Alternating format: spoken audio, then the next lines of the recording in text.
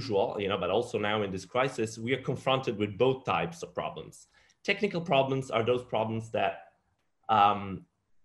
expertise is sufficient for. We can call an expert, and an expert can easily fix a technical problem. It's a problem that we have a definition and a solution for. In this crisis, in this coronavirus crisis, we have seen a lot of technical problems. Where to find enough masks for everybody. Where to find, how to make sure that our supermarkets are fully stocked. Stuff like that.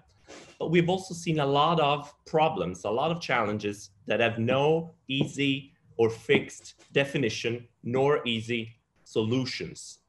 We call those adaptive challenges. Those are challenges for which the entire group, the entire organization, the entire community must come up with new ways of, first of all, interpreting, and second, intervening on the issue itself. There's no expert, there's no McKinsey guru that can come in and tell us what to do about an adaptive challenge. There's no way.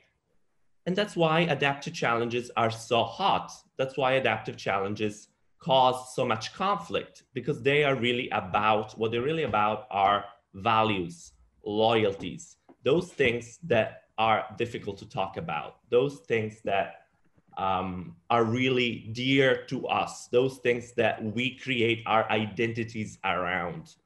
And that's why when we tell people that we need to work on our adaptive challenges, people start,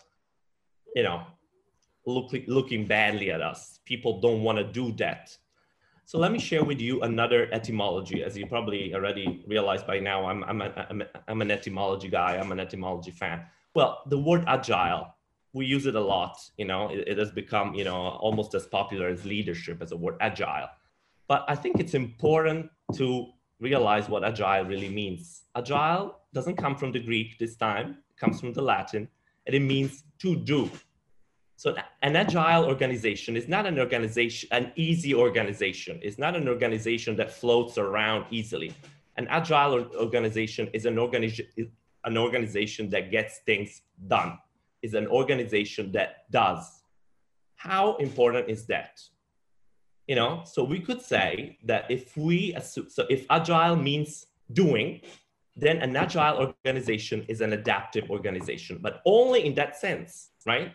An organization that does the work that must do becomes an adaptive organization. In that way, agile and adaptive are linked, in my opinion, okay?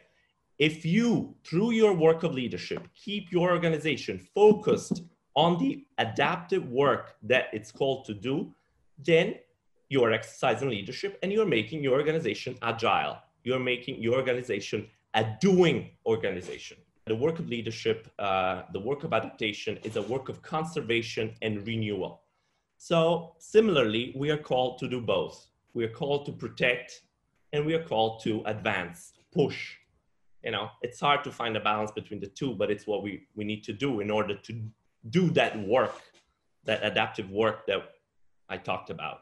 So, in this slide, I kind of summed up the mood that I think we should be in, particularly now that our groups, our organizations, our communities are slowly, lifting up again the head after this incredibly crazy period that we went through. Well, now it's time to maintain, I love the word repair, and renew. So keep our organizations in that adaptive mode, in that adaptive mood, but also make sure that people are okay. Call them one more time. Yeah, send them just another email.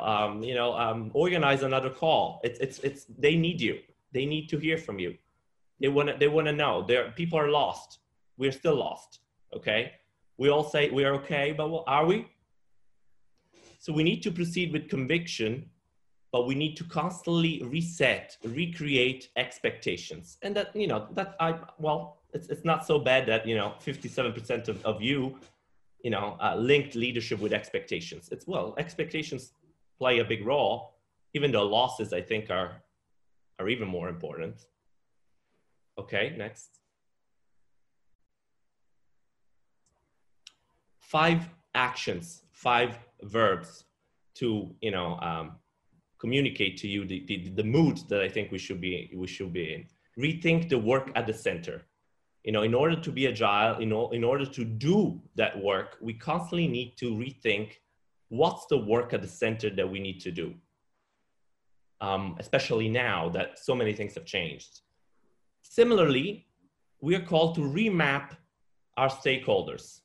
If we keep the work at the center, if we keep the adaptive challenges at the center, then the map of people moving around and feeling different things around those problems changes constantly. So it's important to constantly think our people's alliances, our people's loyalties changing regarding the challenge that we are working on. Number 3, very important, very, very, very hard.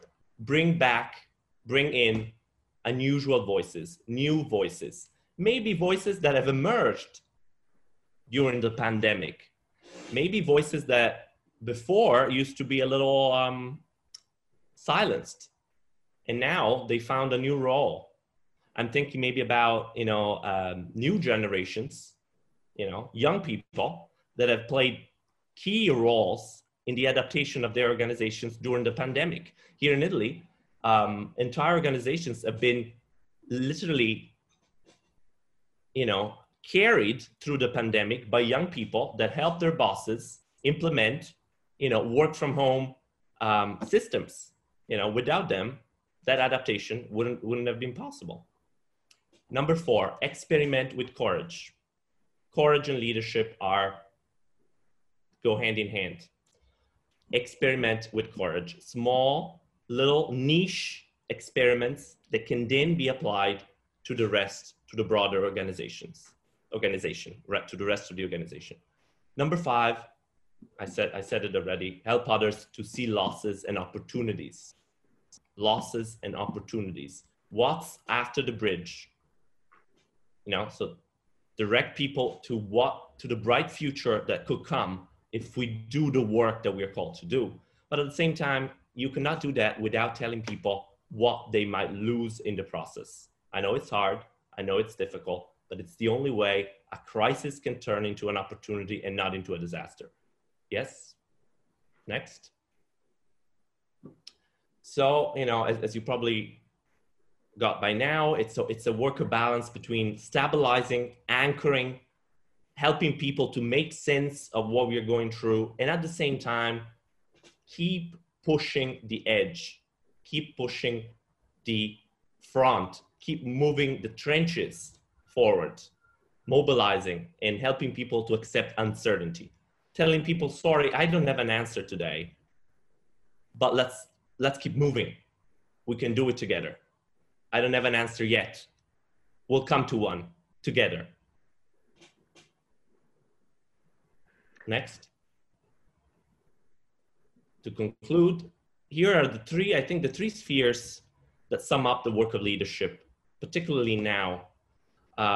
Well, let me start from self-care, because I experienced that myself during this lockdown and this pandemic. If you don't take care of yourself, nobody will. I mean, and as I said, your body, your entire body, your entire self, it's super necessary in the work of leadership. The work of leadership is a work of putting your body in the problem that you're trying to solve for your organization. So if you don't take care of yourself, there's no work of leadership that you can do. Holding environment, remember. So once you try to do that, then you can start moving into the other 2 spheres that you can see there. Community strengthening on the one hand, and community questioning, community pushing, community pushing, let's call it, change of perspective. So leadership is a work of protection of what must be kept in order to secure and protect the identity of that group.